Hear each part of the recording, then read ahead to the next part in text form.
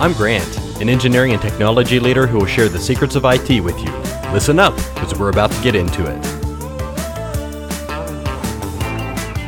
So this is where we've come to. I asked you all recently what you wanted me to talk about in this next episode, and y'all have decided that I'm going to talk about how to handle a narcissist.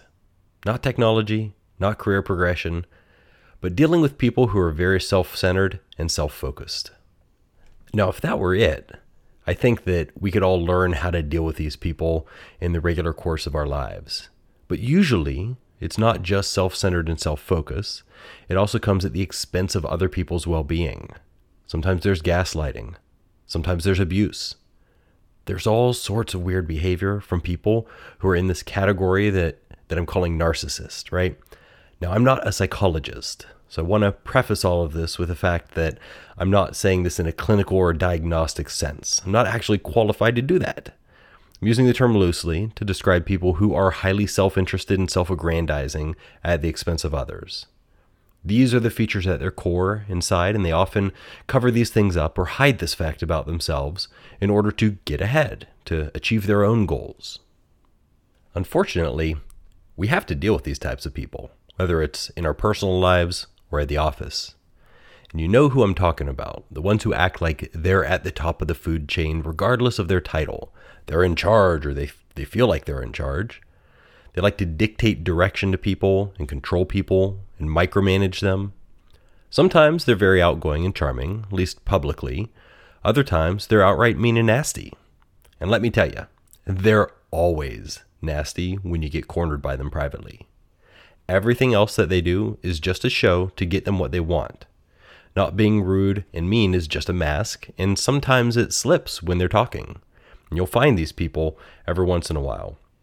And when you do, it's important to not take what they do or say personally, because manipulation is something they do to everybody that they know. It's all about gaslighting, manipulation, and abuse. And you are just an obstacle in their way. You're an object. You're not a person.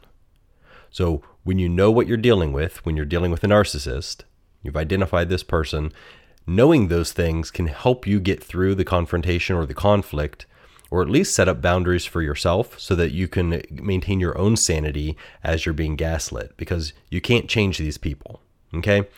We're going to talk about all these things in depth a little bit at a time, but that kind of summarizes the topic of today. And I hope that you can learn from my experience of dealing with these people over the past 16 years. Had plenty of opportunity to find and learn about these folks, and I've had some wins and losses throughout my career too. Early on, more losses than wins. And then as I got more mature and more confident in what I knew in technology and my career, it's very difficult to be gaslit for me today. And so I think that's a self journey, a progress that we all have to go through on our own in order to get to the place where I finally am today. But it was a lot of hard fought and hard earned wisdom that I want to share with you today. So let's put this into perspective then. Throughout my career, I've worked with hundreds of people directly. During this time, I've dealt with probably about a dozen people that I would classify as narcissists using my loose definition. And the higher up in the career ladder that one goes, the more frequently I've found these people.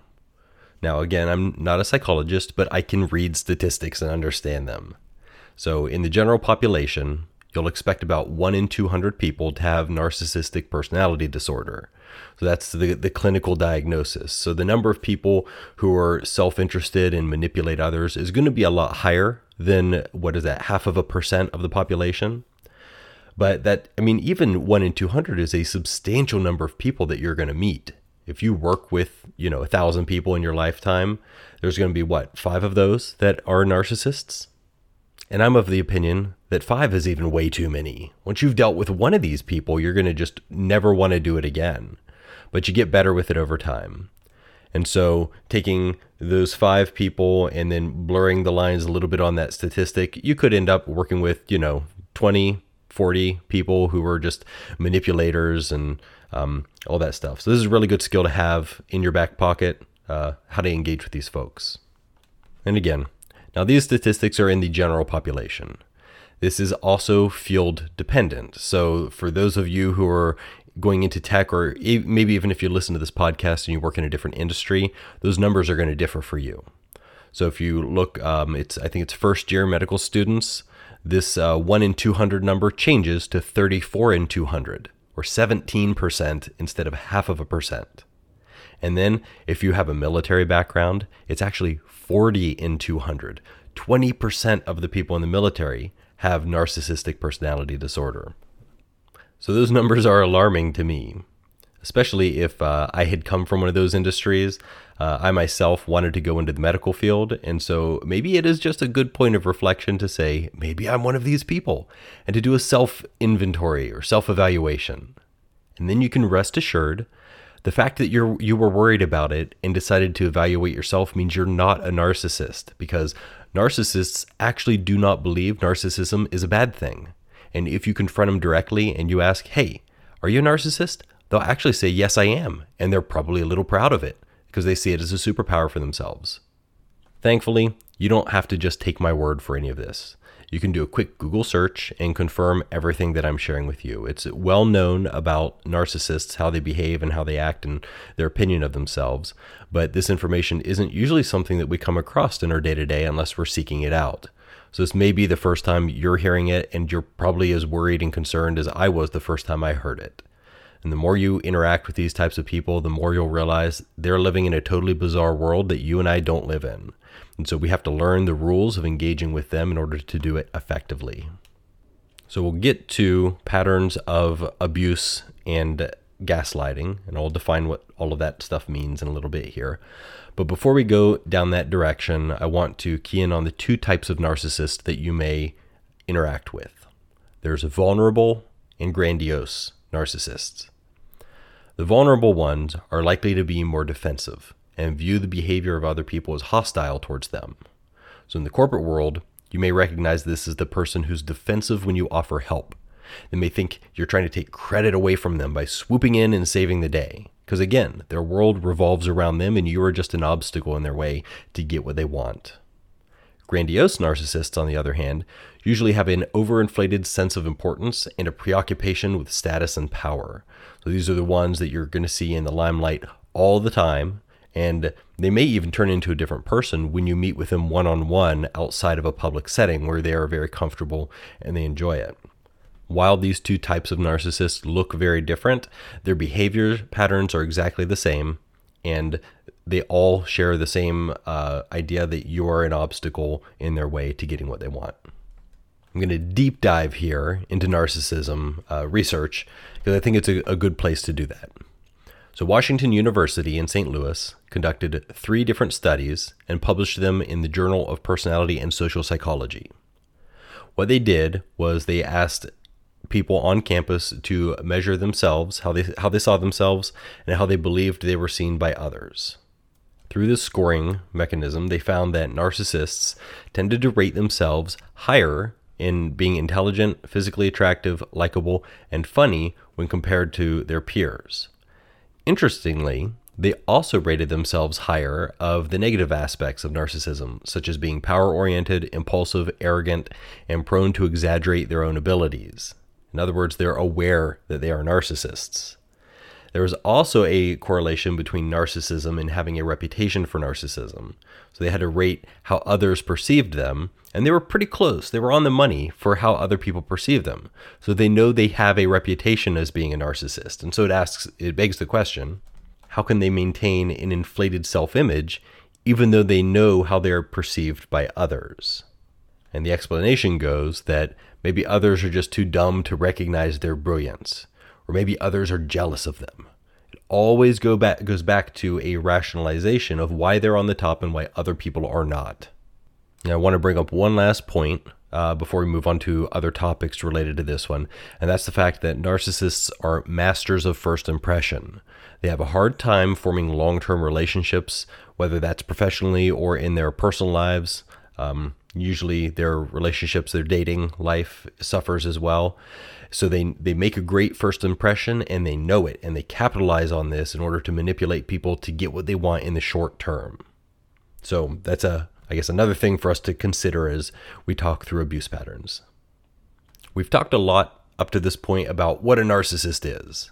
And now I think it's time to shift the conversation into abuse patterns and behavior patterns, because that's really where it impacts you and I, how these people behave and how it impacts me personally. Because I don't like feeling bad. I don't like being angry. I don't like being sad. And narcissists do a lot of things that make me feel that way. So what can you do about it?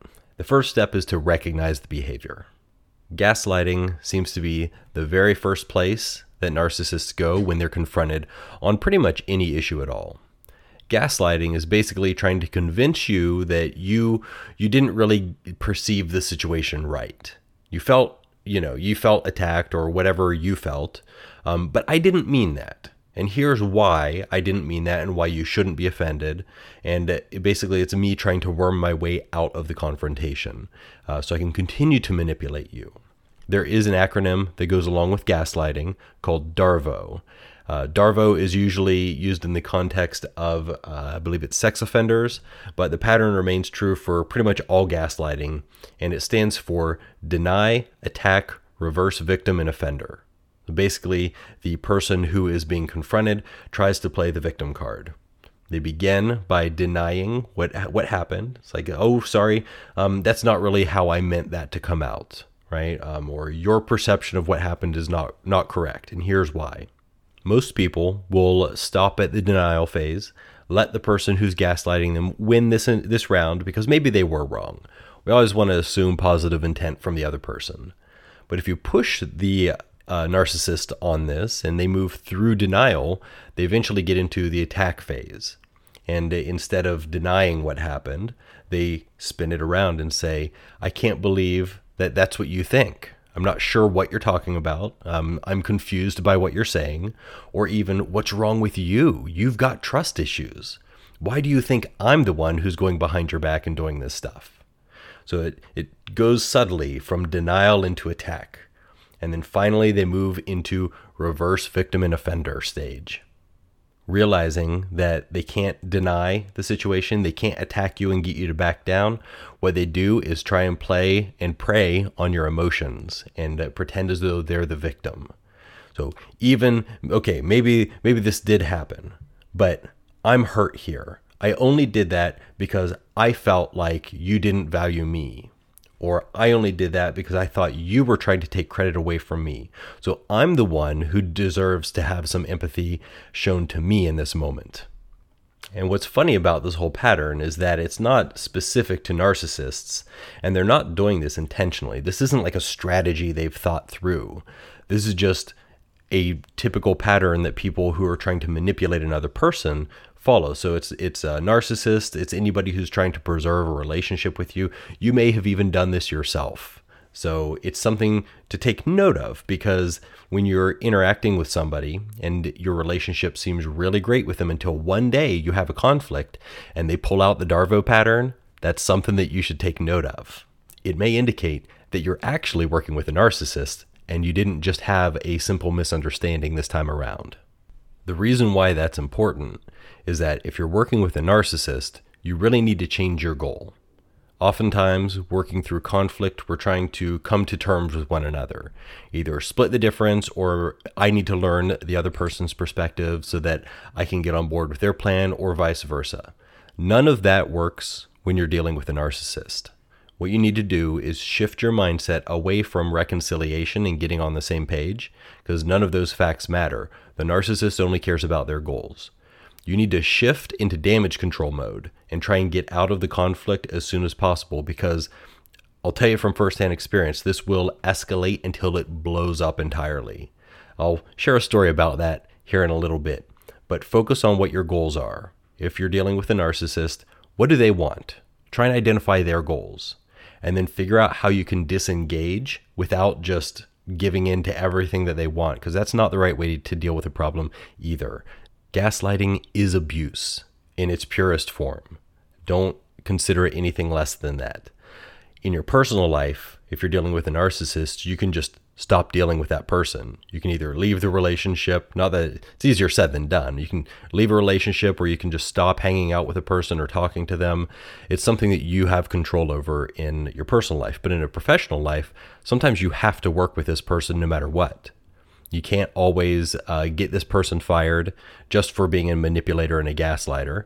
And oftentimes when you do go down that route, you have to basically take notes of every single interaction you have with this other person and build a case for why they're bad at their job or how they're being manipulative so that they can get fired or managed in some manner to improve your situation. Now, that's a whole lot of extra overhead that we don't always have time to deal with because we're busy. We have jobs to do.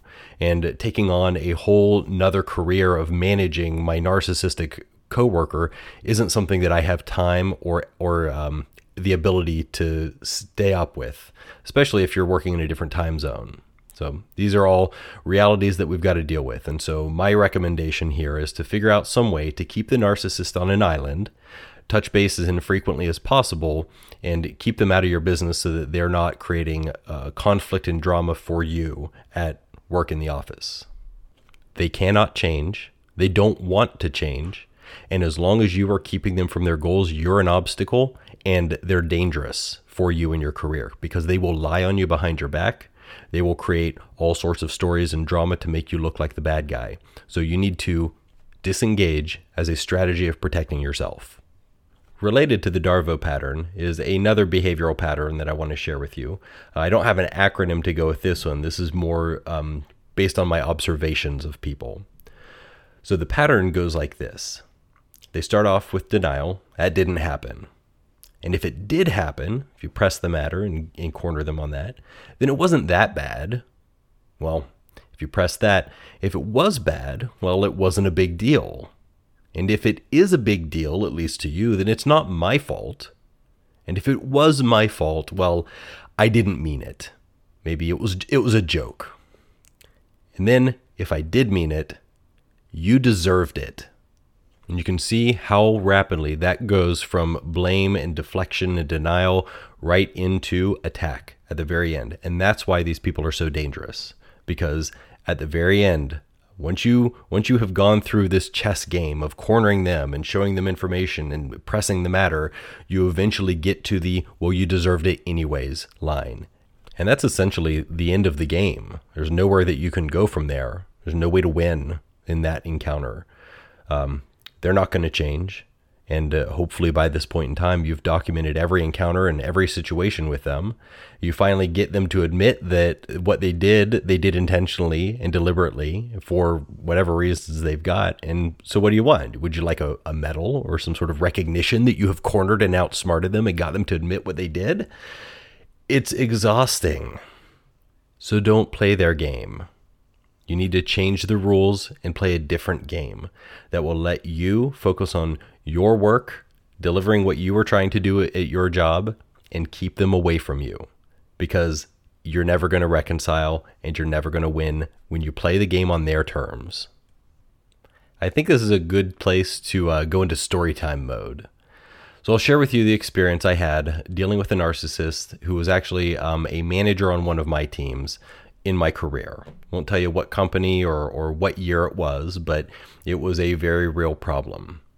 So I had a manager who managed one of my teams, and he was doing a poor job. He was very controlling. He micromanaged people on the team, and he was stuck in waterfall mode of operation. If you're familiar with waterfall versus agile, think Gantt charts, project planning, assigning resources to work or resources to projects. Aside from the fact that I abhor using the term resources to talk about people, it was just a very old school controlling way of managing a team, and it doesn't jive with my leadership style. I'm very open and transparent. I am very agile. I don't follow rigid dates. Dates are of relative importance as long as we're providing value as a delivery team. And so I didn't appreciate him bringing in this methodology of, well, that's the date. We've got to hit it. We got to work over weekends. We got to work extra hard. And if we don't, you're to blame because you didn't work hard enough to hit the date, which was made up to begin with. So anyways, there were some things. I came in, I was managing him and tried to get to know him and his style before I really dove in and started working on, hey man, we need to change the way that you're managing the team. You need to get with this whole being agile thing. And we talked in depth about how he could treat his people better. And he'd always promise me, it's like, yes, Grant, that's wonderful. I love these thoughts you're bringing into the team. I want to do this stuff. And he made what appeared to be a very sincere attempt at changing, but only when I was in the room. When I would jump on the calls, his entire manner of interacting with the team would change. And I knew about this because the engineers would tell me behind closed doors in our own one-on-ones, because I set up skip level meetings with them in order to go around this manager because I didn't trust him. And the engineers would share with me, like bluntly, hey, Grant, when you're not in the room, this is what happens. And so it was just, it set me down this course of documenting every single interaction I had with the engineers and every single interaction I had with the manager in order to basically keep the story straight for myself. I was starting to get very confused with the interactions because what I would see in one meeting or what he would tell me wasn't actually what had actually happened, or the story would change later, and it would change so many times that I had trouble even following what was happening. And so it ended up being 9-month long process, but I took a ton of notes. Every interaction, I would sit down and spend 15 minutes typing up what I said, what he said, and the current situation, because I felt like I was losing my mind. And that's what gaslighting will do. If someone tells you, oh, that's not what I meant, and they have to change the story, you only do that so many times before the person you're talking to gets totally lost and you forget what the situation even was to begin with. So having that massive paper trail, it literally doubled the amount of work that I did in the office, but it was a key in me keeping a coherent story running with them. Because when I talked to this guy, he would also say, oh, that's not what I said. Or he would take the approach of, okay, Grant, he would send an email and summarize our interactions. And I don't know who he was doing that for, but he was probably creating his own paper trail, probably to take me down in response to my attempts to manage him better. So anyways, he would send me an email back, and then he would say, when we talked about XYZ, which was not what we had talked about at all. So he was trying to control the narrative, is what that's called, by telling me what happened in writing so that it looks official and appears to be what we had talked about. And so I had to respond to him in turn. Every email he sent to me over this course of 9 months, I would reply to. I would save these off onto a private drive in case it ever came up later. My expectation was, as I was managing this guy and working him into a performance improvement plan, which is teeing him up to go through a process of me firing him because he wasn't improving and hitting the goals and the new bars that I was establishing for him as a leader on my team. I was expecting him to go through this whole process and then probably sue me, take me to court, and try and get his job back. So as a manager going through this situation, like, it is dangerous for me because it puts my job on the line for managing this guy who doesn't know how to do his job. But it also puts my job on the line because he could take me to court and claim that I wrongfully terminated him. I don't know if he would have won that case. I had a very good documentation because by the time I dealt with this guy, I mean, this is just muscle memory at this point in time for me in my career, managing folks like this. So I knew what to do going into this engagement with him. This was not my first time dealing with one of these guys. So anyways, 9 months long, this process of me documenting. I worked so many extra hours just because I was trying to do what was right for the engineers on my team and get this bad leader out of position, or to legitimately help him improve and get on the same page with what modern leadership looks like in a creative profession like software engineering. You cannot control people to the level he was trying to control them. So either outcome would have been fine with me. Either he leaves of his own accord because he realizes he's not going to be able to do the job, or he fires, or he improves. Any of those are good outcomes in my opinion, because at the end of the day, getting the engineers a manager who respects them was the goal. And I would have loved if this guy had just got on the same page and learned how to respect people. But unfortunately, life isn't that easy. Rolling this back to the beginning. So the first month or two, I kind of played it easy. what I would do was go into one-on-ones and we would talk about the issues. I would bring up the concerns, and I was trying to get on the same page with him, at least have a coherent story. I was documenting it. Eventually, I put him up on a formal, hey, here's your notice, you need to improve and get better. Now, that's not performance improvement plan. That was just a formal notification of, hey man, I'm looking at your performance now. Once that happened, he started getting real worried. So he was going over my head to not just my boss, but my boss's boss, and trying to spin a story of how I don't appreciate him. He's the victim, right? There's that Darvo pattern because he's being put under pressure. He's trying to control the narrative and look like the victim and make me look like the person who doesn't know how to do their job. And thankfully, my leaders knew me. They knew that the story they were hearing from this other guy didn't quite smell right. Didn't make sense. And so what they would do is after he kind of said his story, they would come and confirm with me. And I had already added these folks on my running documentation of interactions with this person. Before he ever escalated to my leaders, I had already informed my leaders of the path I was going down. They were aware of the situation. We had all been in agreement, in alignment, that this guy needed to be performance managed. And so before I ever took the first step of formally managing this guy, I already had my leadership chain of commands buy-in on going down that direction. And so it doesn't matter what stories this guy was making up and telling them, we already were on the same page with a coherent story and understanding of what was actually going down. And so it made it even funnier to me to kind of see this dude go around my back and make up a fake story and try and sell that up the chain, because he didn't know that we all knew what he was doing. So just I got a little chuckle out of that, even though it is like a legitimately dangerous position for me to be in, knowing that this guy was a narcissist and he's fighting tooth and nail to not just keep his job, but he wanted to be promoted. So I'll get to that point. So that was what happened the first couple of months. And then the formal bar of, hey, dude, you're going to get performance managers got set. He went nuts, but he only went up a couple of levels in the leadership chain above me. He didn't go any further than that because he thought once he did that, it was over with. Well, the next round is formal performance improvement plan. There's a document that I had to put together with our HR group that kind of said, hey, here's what you're doing. Here's how it's not acceptable and is not meeting the standards for doing your job. And here's how you have to improve. And I had this multiple pages of here's where you're failing, here's how to improve, kind of set down. And I gave him, it's like, hey man, we're going to work on this. You have 3 months to improve. So this is your plan. You and I are going to meet once a week. We're going to talk about this. I'm going to summarize your progress that you are or aren't making on these goals. And then at the end of these 3 months, then we'll make a decision on what to do with you in your career, whether you will remain here if you've improved sufficiently, or if you haven't, we will get rid of you. So that is an awkward conversation to have as a manager. So if you're considering the management track and you don't want to do those things, please don't go into management.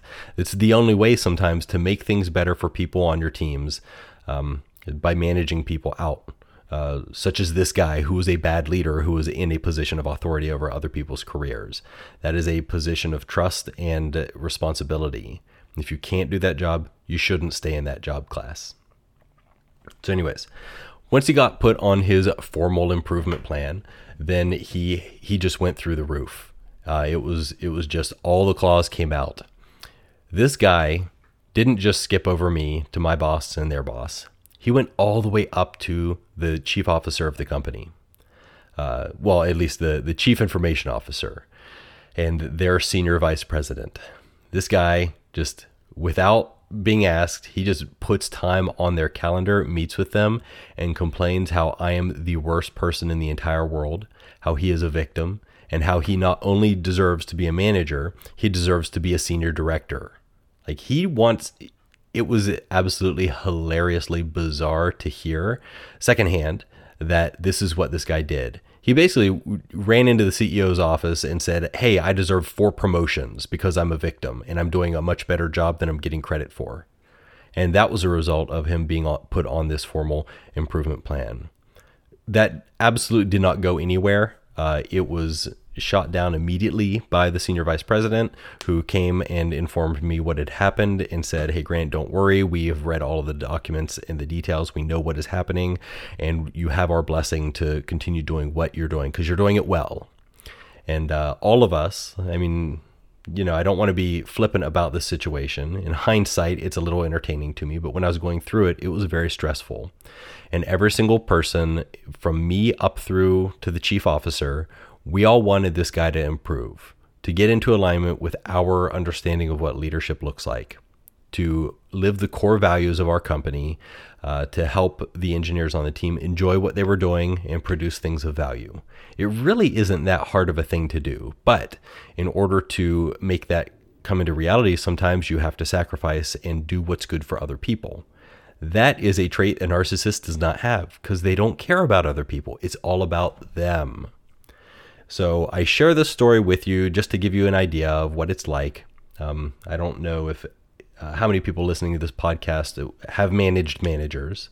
It is a different experience, but if you've worked with a narcissist or not, I'd share that story with you so that you can understand that the more a narcissist gets put in the corner, the more their claws come out, and it does not get better.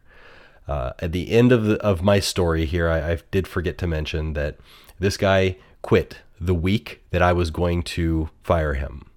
I had the thing on the calendar, and what he does is he sets up time with me during that week, and he's like, "Hey, Grant, I just want to let you know that I'm resigning. I've taken a new position at another company." And I just laugh and smile. I'm like, "Congratulations. It's been great working with you." And he says, "I'm not going to be putting in my 2-week notice." I was like, "I understand that." And so we just kind of worked through the situation, and he left. He never had to get fired, which, after going through a 9-month process like that, it was honestly disheartening for me because I knew at that point in time I was doing the right thing for the engineers in the company and for myself. And I put in so much effort. The end goal, the outcome here of this man not working at the same company as me and not being in charge of my teams, that was achieved regardless of whether or not he quit or was fired. But it would have been nice to actually finally follow through with the plan that I had been working on for 9 months and feel like I had done the right thing, and not to have him at the last minute kind of take that from me and feel as though he's in control of the situation again. I didn't get fired. I quit. It's a classic line. But at least he no longer is in charge of people's careers. He is no longer a topic of conversation at their dinner tables. He is no longer contributing to them having a good day or a bad day, at least not on my team. And I can feel good knowing that the person I replaced him with did a great job managing that team. So it was definitely a change for the better. So I hope you enjoyed hearing that story. I did not enjoy going through it. But in hindsight, it is an entertaining story, I think, one that I look back on fondly because those scenarios are the ones that shape us into who we are. I knew immediately this man was a narcissist. I knew it was going to be painful to confront him. I knew that he was not going to change. This is not my first rodeo. And I chose deliberately to go down the path that I went down, knowing what the outcome was going to be, and knowing how difficult of a process it was going to be. But that was the right thing to do. And so, in my opinion, I didn't have any other options. I couldn't be lazy and just let him get away with treating people poorly. That was my responsibility to do something about it. And so that's what I did. And also, how many times do you get to hear the story of a manager being performance managed? I think this is a rarity. I don't know if I've ever heard of it in my entire career happening realistically. And so I guess there you go. There's the time you're going to hear about it, however rare it is. So sometimes bad managers do get fired. And on that upbeat, positive note, I guess I should probably wrap this episode up. It is starting to get a little long compared to the other ones that I have made. But I hope you got value out of this. Hearing my story, that's kind of where the theory meets the practice, or the rubber meets the road. So I have had to put these skills into practice many times throughout my career. It has also helped me in my personal life to know how to engage with people in volunteer organizations that I'm a part of. But I hope that you have learned a little bit through covering the topic of narcissism, patterns of abuse, and then hearing about the situation I went through personally. And the best advice I can give you is learn how to identify these people, because once you do, then you know how you can engage with them. You're never going to win, because there are no winners when you work with a narcissist. So what you can do is try and protect yourself and isolate yourself from any shenanigans they may try and pull to control you or your situation. If you happen to be trapped right now, stuck dealing with a narcissist, and want to kind of share your story with me and get my thoughts, you are more than welcome to reach out to me. I would also love it if you would just become a patron and join my Discord server, and then we can chat kind of forever about this stuff as much as you want. That is my goal, to share information with you all so that you can learn, and I don't just take all of this knowledge with me to my grave. In the process, if you could help support me to grow this podcast, bring on other interesting voices, and just generally do more, I would be forever grateful, because I love doing this stuff. I would like to do more of it, but time and money are luxuries. So if you like the stuff that I do, then I'm opening the door here to do more of it, because it is a blast. I enjoy interacting with all of you. So don't be a stranger. Email me at hello@grantdryden.com, tweet me at tweetsofgrant, or visit my Patreon at grantdryden.com/Patreon. I look forward to hearing more from you all and talking again soon. I'll see you next time.